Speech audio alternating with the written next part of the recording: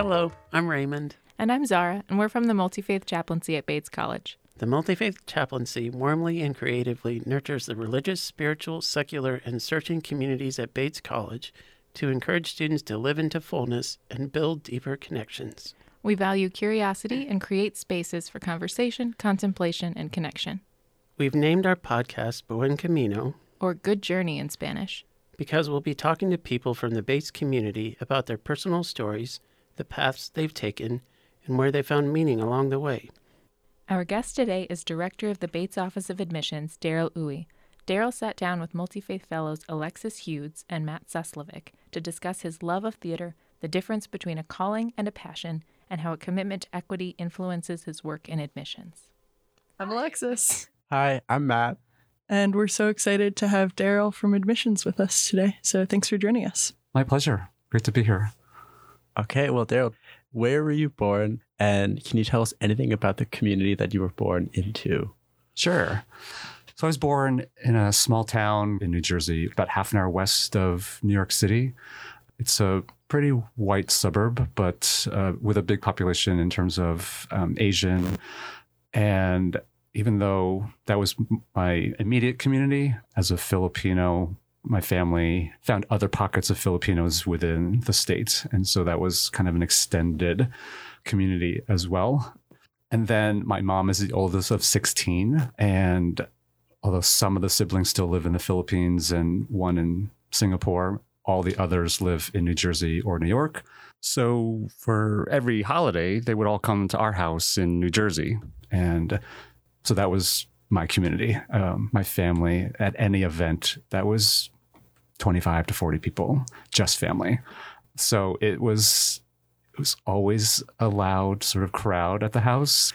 And beyond that, I ended up going to high school in about half an hour away. And that was a totally different community because my classmates were from all over the state in New Jersey. So I got to know a lot of New Jersey outside of my neighborhood, which is great. New Jersey gets a bad rap a lot. And so I love it, all parts of it. Can you tell us a little bit about what was your high school like? And was there anyone from that place that really had a long-lasting impression on you? Sure. I went to an all-boys, private, Catholic, conservative, Benedictine monk run high school in northern New Jersey. Yeah, try going there. And I was the first one in 16 years to even consider small liberal arts schools. But in terms of my community there, I was one of 4 Asians and I think 7 students of color just within my class. So it was pretty white, it's pretty homogenous. And it was a great education. Academically, it was phenomenal. Socially, it was a little hard. I actually came out my junior year. And I came out to my Latin teacher, who I had for all 4 years of high school. And I actually wrote a poem about that experience, which then was published in the literary magazine at the school, which came out the last day of my junior year. So I had no idea how the school reacted until I came back as a senior. And although I was never physically hurt, there were a few people that I used to be friends with that come senior year never even talked to me. And sometimes there was one main academic building with a long hallway. And there were times where I would walk down and it was almost the parting of the Red Sea. So most of my quote unquote friends in high school, I leaned to hang out with the adults and the teachers. And my Latin teacher really became kind of like a father figure to me. And I kind of lost touch with him after I left for college, but he eventually became the director of college counseling at my high school. So when he got into college counseling and found out that I was in admissions, he reached out, and I handled New Jersey as a recruiting area at the time. So I would visit my old high school, and so we got to connecting all over again. And then student became teacher, and teacher became student. So it was a really interesting turn of tables. We are in touch all the time. He was at my wedding, so he's a really important person in my life for many reasons. Coming from a religious high school, how did that influence any of your outlooks on religion? And do you have a particular religious or spiritual background from your childhood that and from today that might be different? I grew up in a traditional Filipino Catholic household. We went to church all the time. I was baptized, had a confirmation. So going to Catholic school felt natural. Going to Mass felt natural. But it wasn't until I really was coming to terms with my own sexuality, my own identity, that I started to question some of the teachings within the Catholic Church. So when I got to college, I started finding my own way and decided to not go to church. When I went home, I went with my family. But even at this point, I don't really go to church anymore. So I have a faith. I believe in a higher being, but I don't know if I believe in sort of Catholicism. My husband is Jewish, so it's a multi-faith household, but he doesn't really practice either. So when we got married in 2016, we had a Unitarian Universalist who officiated our wedding, and we asked her to make it as non-denominational as possible. It actually became more political, our wedding ceremony, than anything, because when we got engaged, it was just announced that the Supreme Court allowed same-sex marriage to be legal across the country. And that was the reason why we decided to finally do it. That's great. Thank you. So is who you are today similar to who you were in high school and college? Definitely not. In high school, since it was all boys and we had a dress code, my classmates were pretty much Walk and J. Crew catalogs, like beyond preppy. And when I got to college, I was still preppier than anyone else at my college. I was kind of that kid that you all knew on college because I would wear like the blazer to class with a briefcase. Like I was that guy. And now I think back to it and I'm not like that at all. I also hated the outdoors, and now I'm a huge outdoor enthusiast, so I can't imagine my life without sort of bike or hiking. And all of that was because of my husband, who is a huge cyclist and outdoors person. Bob and I, we always say that there were two parts of my life. It was pre-Bob, which is all drama, and then post-Bob, which is more kind of more calm and more relaxed and sort of enjoying life. I'm not worrying about what other people are saying about me. Awesome. Yeah. Where did you go to college? I went to Wesleyan. So earlier on, I said that I was the first one from my high school to even consider applying to Wesleyan. Most of my classmates went to either Ivy League schools or NESCAC or Catholic institutions. But I was the first one to even apply to Wes. And Wesleyan, compared to my high school experience, was a breath of fresh air. It was the exact opposite of my high school. And it's exactly what I needed for college. And I think it allowed me to just be myself, starting with a fresh slate. I could just be who I wanted to be. And so even from the first day of college, I was out already. I finally felt free. That's awesome. Did you go in with an idea of what you wanted to study? Thought I wanted to study psychology and sociology. So I took the intro-level courses for both of them and hated both of them. And then I thought I was going to be a studio art major. Took the audition class and got in, but it met at the same time as theater rehearsal. And so I decided between studio art and theater won, and ended up majoring in theater. But I did a double major in theater and English, which is not what I was expecting, definitely not what my parents were expecting. My older brother went to Cornell for engineering, and my younger sister went to Columbia for pre-med. So in my family, there was an unspoken expectation to go to an Ivy League school and major in some kind of pre-professional. So when I went to Wesleyan, and their reaction to that was, well, isn't that an all-girls school? I said, no, that's Wellesley. This is Wesleyan. So first I had to educate my folks about liberal arts schools in America, and then convince them that Wesleyan was actually a really good school. And then when I declared a double major in theater and English, my parents then asked me, well, what in the world are you going to do with those degrees? I said, I have no idea, but we'll find out after I graduate. So go liberal arts. Woo.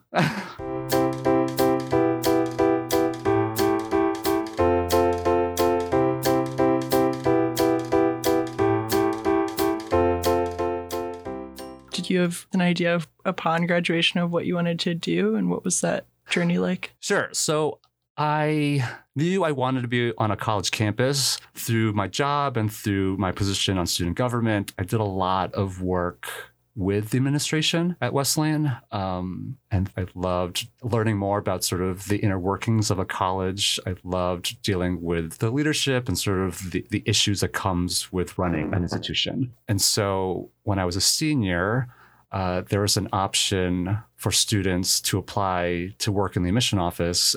So all of my friends and I applied. All my friends got it except for me, but Oh, no. you know, I'm not bitter at this point, really. I'm fine. It's okay. And so when I was graduating, I decided to apply it to res life jobs as well as admissions jobs. And the first place that offered me a job was actually Brown University in Providence, Rhode Island.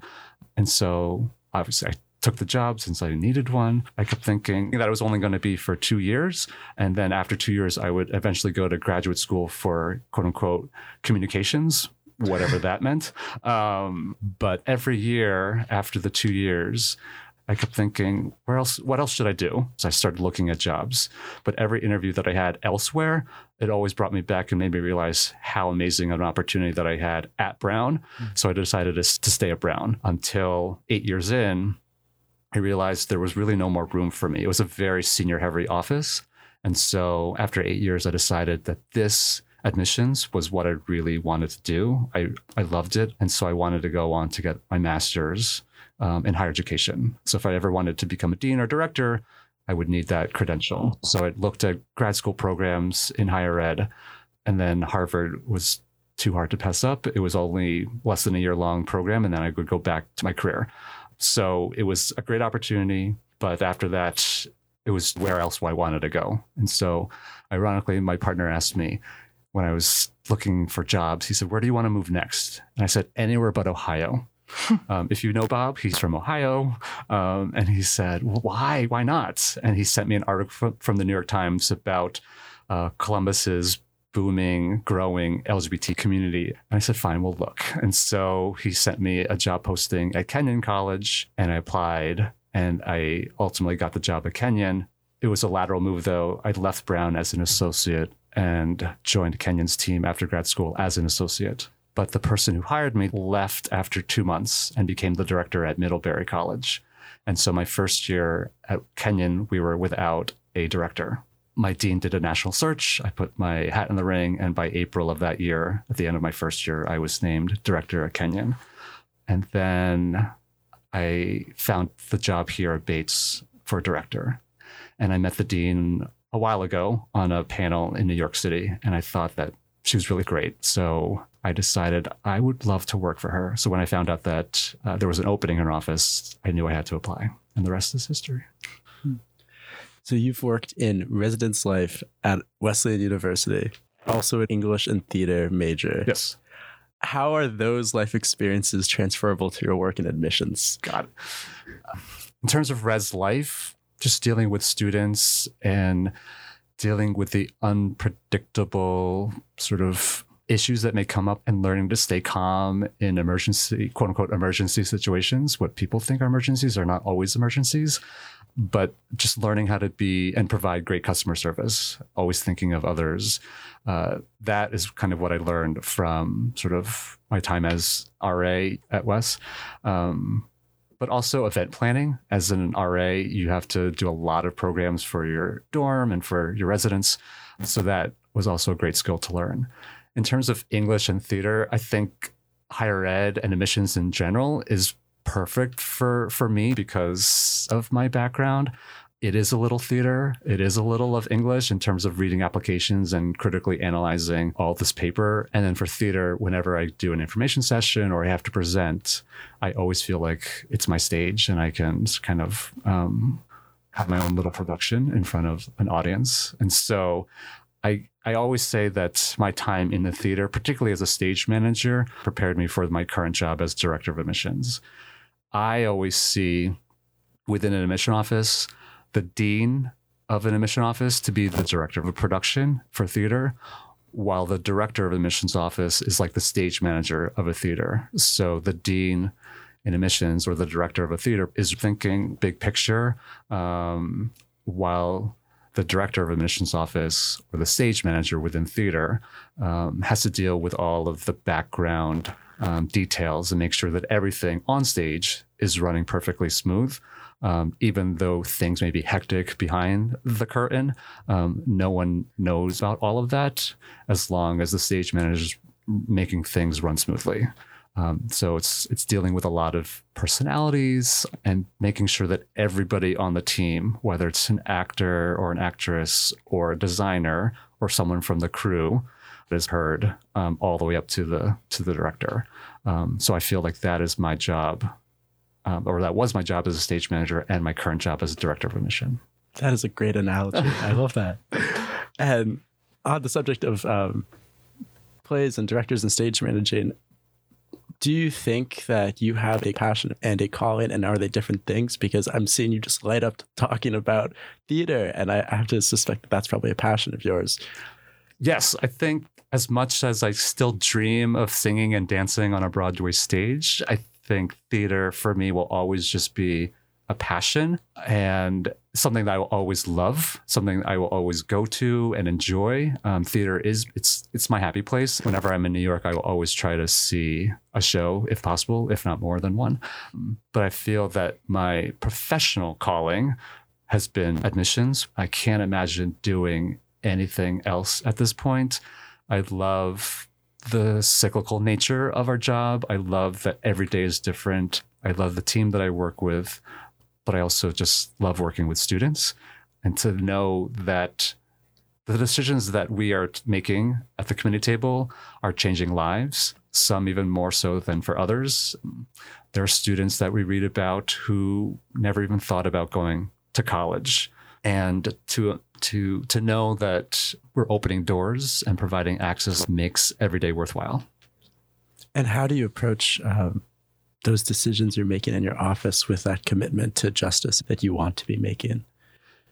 I think given Bates' mission statement in terms of its commitment to diversity, access, and inclusion, that has really defined or guided us as a team, as an office, in terms of everything we do moving forward.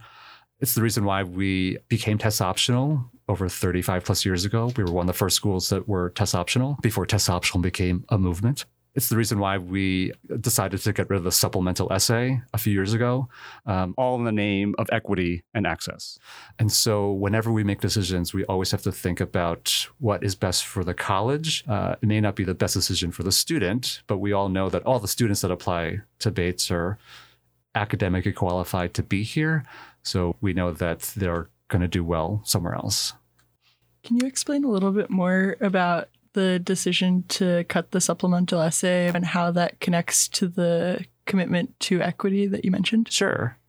So when I was at Kenyon before Bates, we had the discussion of whether or not to keep the supplemental essays.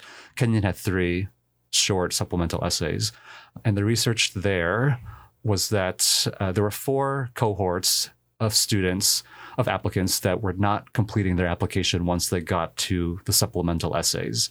These were students of color, first gen, men, and scientists. And for some reason, once you got rid of the supplement, all 4 cohorts, in the end, were completing their application at a higher rate. So that was one. So I brought that information to Bates when I got here, and then we did a A/B experiment where we gave 20 files to one person in the office with the supplemental essay, and then gave the same 20 files to someone else in the office, but removed the supplemental essay. And then we compared, and about 95% of the time, they were pretty similar with or without the essay. So we decided that there's so many other reasons that we will take a student. There's some students over the years that we said yes to who wrote not so great Why Bates essays. And there were other kids who wrote amazing Why Bates essays, but who eventually were denied. And so in the end, there were other reasons within the file and outside the file that led to admitting or denying a student. So we felt that the essay was not as important as everybody thought it was. And it allowed a more diverse pool to apply to Bates as well. Students, not just from different racial backgrounds, but from geographic territories and areas that we've never seen before now that we don't have the supplement. So it's one less barrier for students in terms of the application process. And have you found that obviously now there's a bigger pool of people who are interested in Bates, and that is so cool, and that's a more diverse pool that also, of course, corresponds to a higher selectivity rate. Mm-hmm. Do you find, and this is still, I mean, I know in recent years that number has gone down and down, our acceptance rate, so it might be too soon to tell, but does that dissuade any other people from looking at Bates because now it's seen as even more selective and potentially even more exclusive? So in my last 3 years that I've been here, I started in 2016, and that year it was close to 30% admit rate. I think it was 28%. And then my second year, it went down to 22. And then it was 18. And then it was 12 last year. Mm-hmm. So every year we've become more selective. And so we were worried that because we become more selective, that some students just may not apply, thinking that why even bother? So we want to make sure that we still appeal to a wide range of individuals. We want to make sure that the ethos of Bates is still captured within the applications, but also on campus once we bring the students to Lewiston, to Bates. Great, thank you.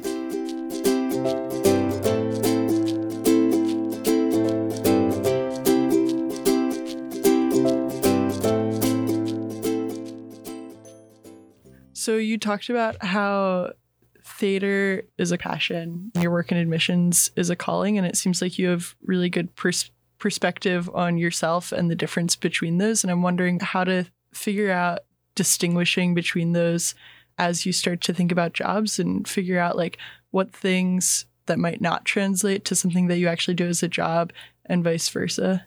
Great question. I think you have to just figure out through trial and error in terms of what you can start off with a job where it's both your passion and what you think is your calling. And then like if I started my life in theater, like that would have been amazing. I don't know if my trajectory would have stayed within theater, but knowing that that was not the path I decided, I know it was still something that I loved. So for me, that is a passion. It's almost like it's the difference between an extracurricular activity and your major. And so for me, it's like your calling would be similar to your college major or your academics, while your lifelong passion would be the things you did outside of the classroom. And that helped me balance sort of what I was looking for in a job after college. Cool. How do you think we should be preparing students to find meaning in today's world? I think to find jobs or occupations that really appeal to you as an individual. I don't think I could do what I do if I didn't believe in the institutions that I've worked for.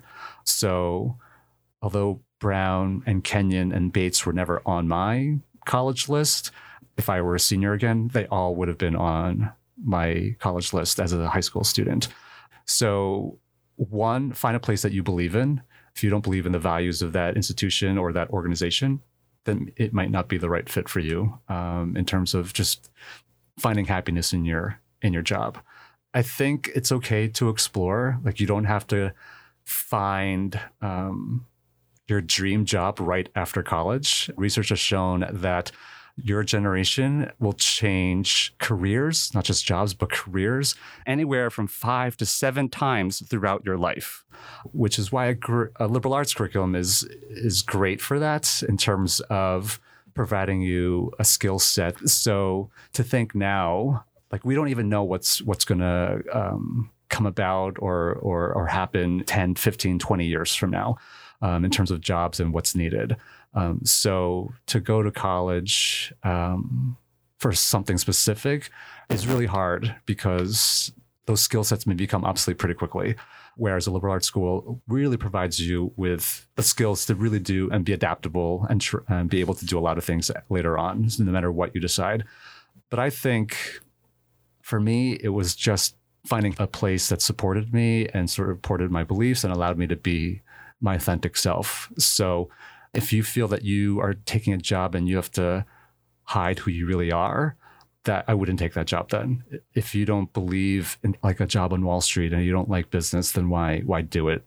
Why do those things if you aren't feeling comfortable with the decisions you're making on a day-to-day basis?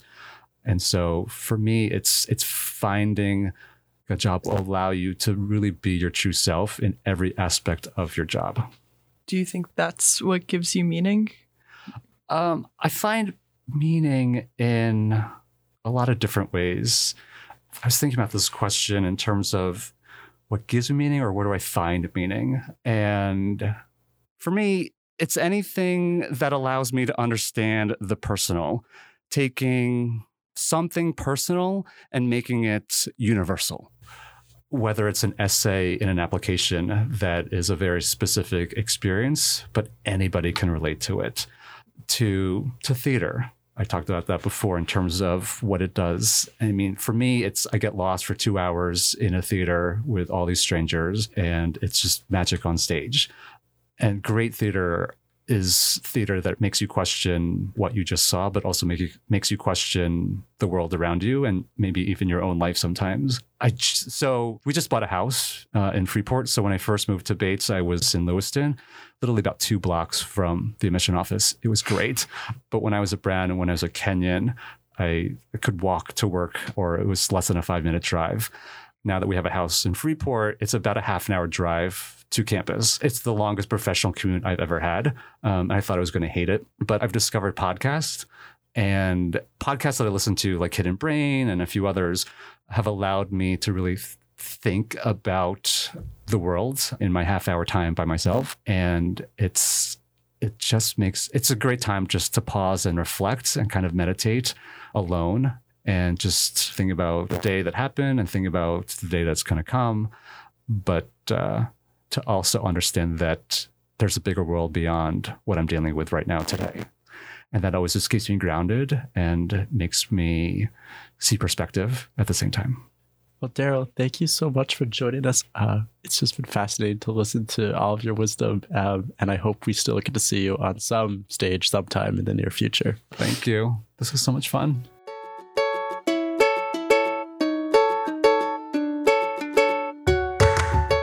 Thank you to the Bates Digital Media Studio, The Multi-Faith Fellows, Multi-Faith Chaplain Brittany Longsdorf, and Daryl Uwe for sharing his story with us. Thanks for listening, and we hope you join us next time.